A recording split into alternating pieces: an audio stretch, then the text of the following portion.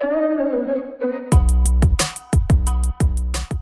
to the Talent Bubble, a podcast where HR, people ops, and talent acquisition professionals learn from their fellow colleagues in the trenches. We'll hear how they navigated their careers, learn about exciting projects they're working on, and discover the tools they use to get the job done. Learn more at thetalentbubble.com. I'm your host, Brian Mooney, co-founder of jobhoney.io. This episode of the Talent Bubble is brought to you by Reembi. Reembi is reimbursement reimagined. Most recruiters can share horror stories about how long it's taken their candidates to be reimbursed for interview expenses. Well, Reembi has solved that problem. With Reembi, candidates are reimbursed the same day their expenses are approved. And, this is pretty amazing, candidates can even receive their reimbursement via Venmo. Visit Reembi.com now to see why companies like Wayfair, DoorDash, and Peloton are using Reembi to improve candidate experience and streamline recruiting operations. That's Reembi, Reimbi.com. Reembi is reimbursement reimagined. This episode is brought to you by M2 Partners.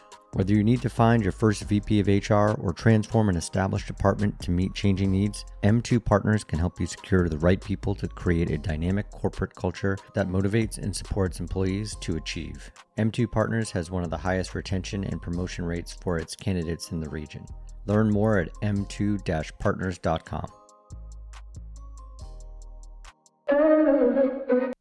Christopher Dobbins very well may be the most interesting HR and TA person out there. He spent 5 years as an intelligence officer in the Air Force, but longed for a normal job in the corporate world. And like many of us, Chris was pulled into the recruitment world, where he started working in recruiting operations at Twitter and Uber. Chris is currently the director of people strategy and planning at DoorDash. He's incredibly thoughtful and has gained tons of insights working on global recruiting operations. We talked for almost 2 hours, which led to tons of great insights and resources. So much so that I wanted to break this episode down into 2 separate episodes. First one, which you'll hear today, is about resources and his career path. So without further ado, here's part 1 with Chris Dobbins. My name is Chris Dobbins, and I am the Director of Recruiting Operations and Programs at DoorDash. And what that sort of entails is, the sort of elevator pitch or the TLDR is, our team, we enable recruiters to effectively do their job through process, strategy, and technology. My first job was actually at a local cinema in Dover, Delaware, small town, small state. It was actually a dollar movie, dollar movies. And so I was really is sort of a jack of all trades, but my primary role is a doorman, so the person who comes in and sweeps up the popcorn after the film is over.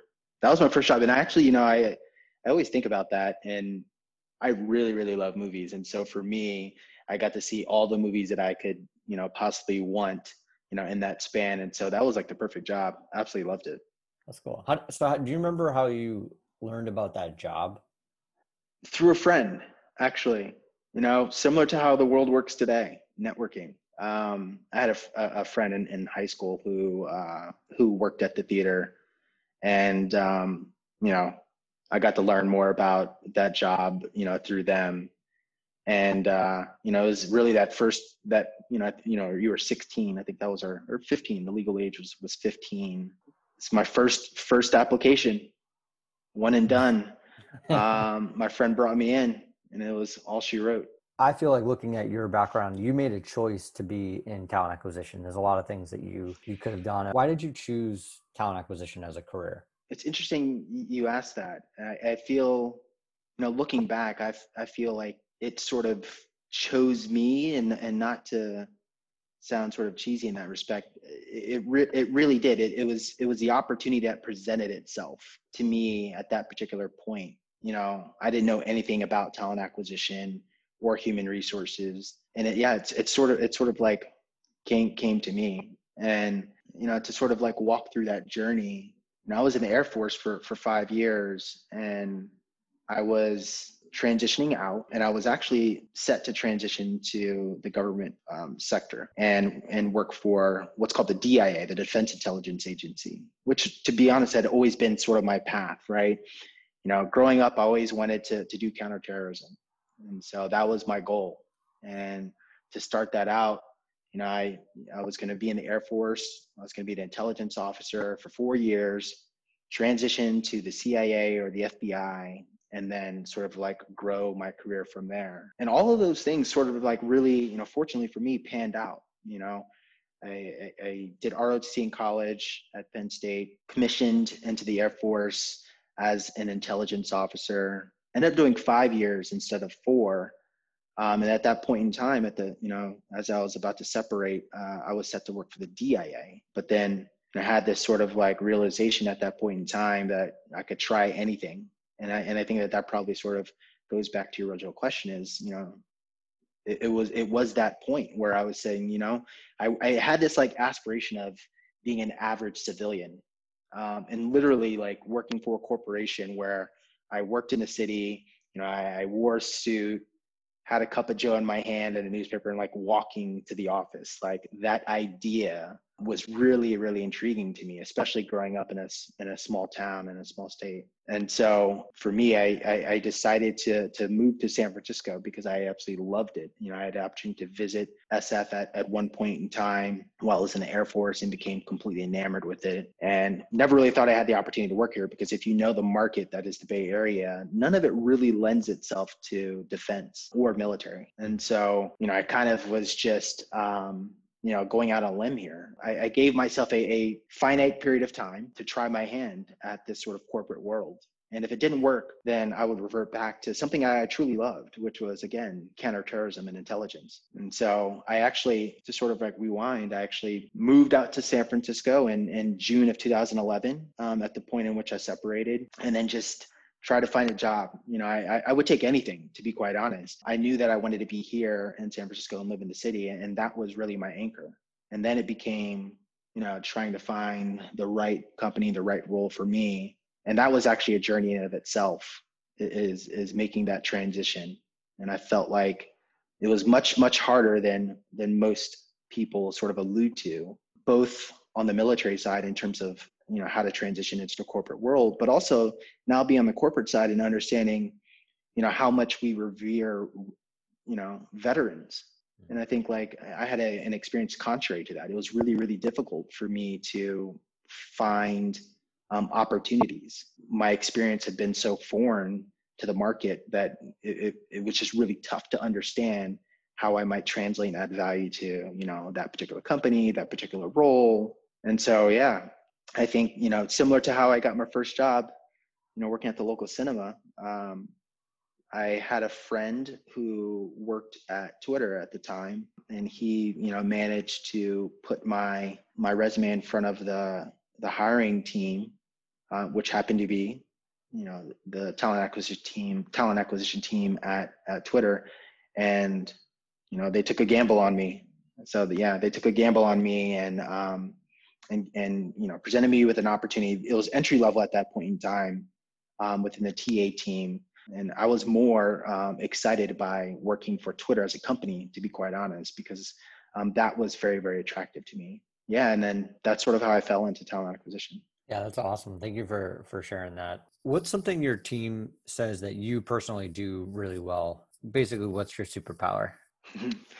I think what I've found, and this is objectively, I think it's through like employee engagement surveys, in terms of things that I've been able to do well, I think is really autonomy, giving my team the sense of empowerment to really own the things that are within their worlds. And it's something I believe in. Like categorically, if I can do 2 things right as a leader, it is empowerment and transparency. Empowerment and transparency. And empowerment, to me, the way that manifests itself in the workplace is, you should never feel like you have to ask for permission to make decisions, right? You are the subject matter expert and you know exactly what needs to be done. However, you have an obligation to just inform your stakeholders, inform your partners and peers, as well as your manager on what those decisions are that you are making. But that sense of empowerment is something I very, very much believe in. And I think that sort of manifests itself in terms of autonomy. And I think that, I've been very glad to see that sort of like really resonate with the folks that I've worked with. What's the most interesting thing that you're working on at DoorDash currently? Yeah. And I think what I would define as interesting, might be relative or will definitely be relative to others. But I will say we are doing a lot of interesting things at DoorDash, particularly on the people team and the talent acquisition team. Me personally, what I find to be the most interesting is workforce planning. And most people probably wouldn't say that, but I think workforce planning is actually a really interesting area, especially in this day and age where we're really trying to understand how to scale and grow a company. What does our workforce look like in terms of a location strategy, right? And do we want to expand and create a much more distributed workforce? And we're also at a very pivotal time where we've seen a lot of companies go through rifts and workforce restructures, mostly as a result of the pandemic. And that has only created a lot more awareness for us to be much more intentional about how we grow. Because again, DoorDash is in a very fortunate position where, activity and volume is increasing. And so the company, needs to grow commensurate of that, to a degree. And so for me, that's where I'm spending a lot of time is how do we be extremely mindful about growing such that we don't jeopardize or overlook operational efficiencies, right? And we don't just simply hire to hire. I think most companies tend to correlate revenue growth with headcount growth. And I think that generally makes sense, right? But you need to make sure that you have a level of rigor where operational efficiency is never overlooked and that you get, maximum value out of, the very capable humans that are within your walls, so to speak.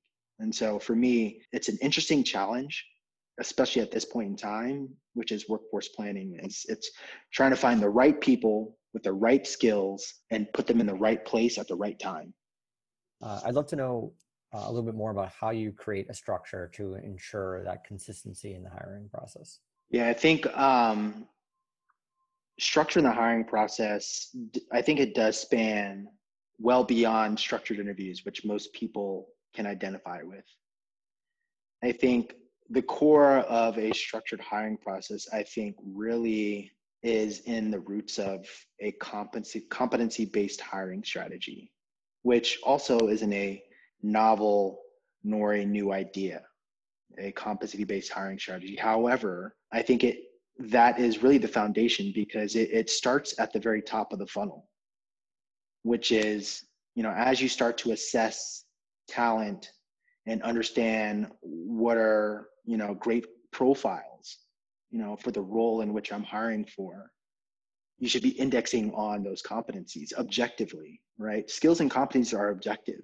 We try not to invest in things like pedigree, right? Previous company or school, right? But rather index on those competencies and at all parts of the hiring process. And I think that allows us to really maintain a sense of objectivity when we think about hiring at DoorDash. And so that starts at the top when you're trying to search for the right talent. It's how you then screen and assess for that talent, right? Which is completely measuring somebody against a competency in which you're assigned, which when you double click into that, there's certainly opportunities for more structure in terms of the questions in which you ask, and then how do you actually measure the responses to those questions. But for me, it really all comes down to the foundation of a competency-based recruiting strategy, which threads throughout the entire hiring process. I want to talk to you a little bit about frameworks that maybe you learned in the Air Force. Anything that you recall or any type of framework that you used in the Air Force that you see yourself applying to your work in recruiting? Yeah. And I'm not sure if this is unique to the Air Force or to the military, but I certainly discovered this, in the Air Force because it was my first career, which is anytime you're faced with a problem or a challenge, the most complex or the most complex problem, there's never one solution to any one complex problem. There's only the most viable solution, and that the most viable is the one that you should strive to achieve. For me, that has really resonated and stuck with me. Problems and challenges exist in our lives, personally, and they exist in multiple different facets professionally, irrespective of what industry you're in. And so that's one of the things that really resonated with me, that I think really sticks, which is with any one complex problem, there's no one solution. It's always about trying to find the most viable solution. And for me as an intelligence officer, that was, that really, really resonated with myself and my peers. What products out there have kind of impressed you in this space? Yeah, that's an interesting question. And I think that, there's no shortage of products in talent acquisition. I feel like it's a very dense market. And actually, you know what, if I may, I actually want to tap into that a little bit. And I think that the reason I've thought about this for a while, and I think that the reason why the market for talent acquisition solutions is so dense is because, at least within my own industry being tech, you often find, right, these tech companies are in hyper growth phase, which by definition is you're growing double year over year. And engineers are often deeply invested into the hiring process. So they're interviewing a ton of candidates as well as you continue to scale these companies. And what that does is if you've met, and if you had the opportunity to work with engineers, they love solving problems. And in my own experiences, the minute you start to really unlock some of the gaps and some of the challenges in the hiring process that usually sort of sits with technology. And it's always the engineers who are saying, you know what, I can make this better, or I can build something to sort of close that gap. And next thing you know, that they're building something internally that's proprietary. And then they sort of want to expand that beyond. And next thing you know, there's this new enterprise product or solution that, these two engineers from Google created, or these two engineers from Twitter created.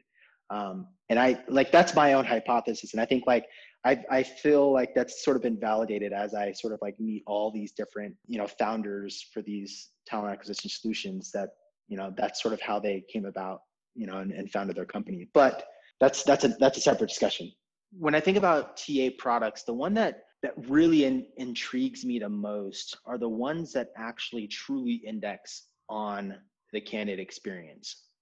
And I'll sort of expound upon that a bit, which is, there's one tool called Harvard that I had the experience and the opportunity to sort of learn more about, particularly at my time at Uber. And one of the things, and really what they solve, is creating this experience for the candidate that truly gives an illustration of what it's like to do the job at this company, right? And I don't think we do a great job of that in general, right? Oftentimes when we think about talent acquisition, it's oftentimes thought of as a one-way street, right? Which is, how can you as a candidate add value to us, as a company?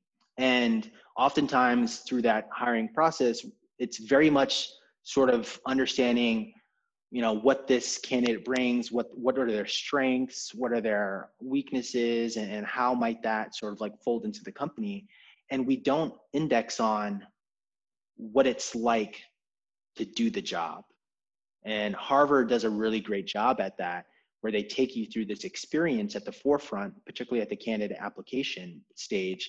And they take you through this experience, which is this is exactly what you would be doing in this function. And I think it works well for certain roles, to be fair. It doesn't work well for all roles, but, where we experience a lot of challenges is a lot of attrition. And for example, our support organization, right? Where it's very repeatable tasks, high volume work. And, you can experience a heavy amount of churn just because, the work is not sort of what the candidate expected. And so there's decreased levels of engagement. And next thing you know, that new hire then churns out within 12 months because they didn't know what they're getting themselves into. And I think Harvard does a really exceptional job at that, where it really brings that experience to the forefront. So that the candidates that make it through that process are truly opting in to what that experience might look like whenever they come through the doors. And so that's one that that has excited me, and it's an area that I continue to sort of be interested in, and how do we sort of get better at that across all facets of our hiring. Can you actually just kind of run down like the tools that you use at DoorDash? Yeah. In terms of an applicant tracking system, Greenhouse is our technology slash solution. It's one that we feel works really well for us at our stage, and that really is the core of our recruiting tech stack. On top of that, in terms of top of funnel, we've invested recently into Gem, which is an emerging product in the space, and I know that it has a lot of traction at the moment, and it really is serving great value for us, particularly in terms of candidate engagement and maximizing our reach. So we feel really good about that investment. LinkedIn Recruiter, of course, is a staple within TA teams. And then beyond that, we've been really excited about Jumpstart, which is on the university recruiting side. I think when we think about investing in early career talent and developing our university recruiting strategy, there's not a whole lot of effective solutions on that side of the house. But we've felt really good about Jumpstart and leveraging that in a way where we can effectively attract and manage and nurture early career talent. And then beyond that, we've invested into other tools on top of our systems to create more efficiencies in our workflows. Things like Mixmax to help power communications and calendaring. We've recently invested in Good Time, so we're still in the implementation phase of Good Time, which is a candidate interview scheduling tool. And then, in addition to sourcing efforts, we've also invested in vSource, which has been a long-standing sourcing solution in the space. And they have several product offerings that companies can tap into, whether it's lead generation or creating supporting a platform where we can manage source candidates. But vSource is one that we've also invested in that we feel really good about. And those are really the core solutions that we have in our tech stack. I've seen a lot of traction around Gem. I think it's really interesting you guys are using Mixmax, because I know that's typically for like marketing and sales, right? Exactly. Which I think is awesome that you're kind of looking at a platform like that and kind of bringing it into talent acquisition. Exactly. And there's something to be said about that, because I think, we've had Mixmax longer than we had Gem. And so there's some overlap in terms of functionality, but we still feel like Mixmax, to your point, it has some niche product offerings that can keep us fast. And so whether that's sequencing communications, deeper into the hiring funnel, or if it's things like calendaring, and so there's definitely some value add that we have there, but it's one that you're right, it's a bit non-standard. Are there any books or resources or podcasts that you learn from that you would recommend, things that maybe have influenced you or you find to be super helpful? Yeah. There's been, an immense amount of resources and podcasts and books that I've, invested in professionally. And in full transparency, like I'm not a big reader. Like I don't tend to read in my personal time, but I do a lot of listening. And so especially like with podcasts, TED Talks, I absolutely love TED Talks. And then audiobooks, because it's hard for me to sort of like sit still. And I think audiobooks and podcasts allow me to sort of like multitask and while also being productive. But that being said, I think, recently I read a great book called Multipliers, which is by Liz Wiseman. And that one has been, I think, really valuable for me. And, especially moving into very lean organizations where, resources aren't abundant, but challenges are equally complex. And so Multipliers has been really valuable for me in really understanding how to maximize the potential of those around you to achieve the objectives, that are before you. And so I would certainly urge that as a resource or a book that can be valuable, I think, to most anybody, really. Thank you for listening to this week's episode of The Talent Bubble. If you enjoyed this episode, please subscribe on Apple Podcasts or follow us on Spotify. If you want to help the show, please go to Apple Podcasts and leave a review. Thank you so much, and be well.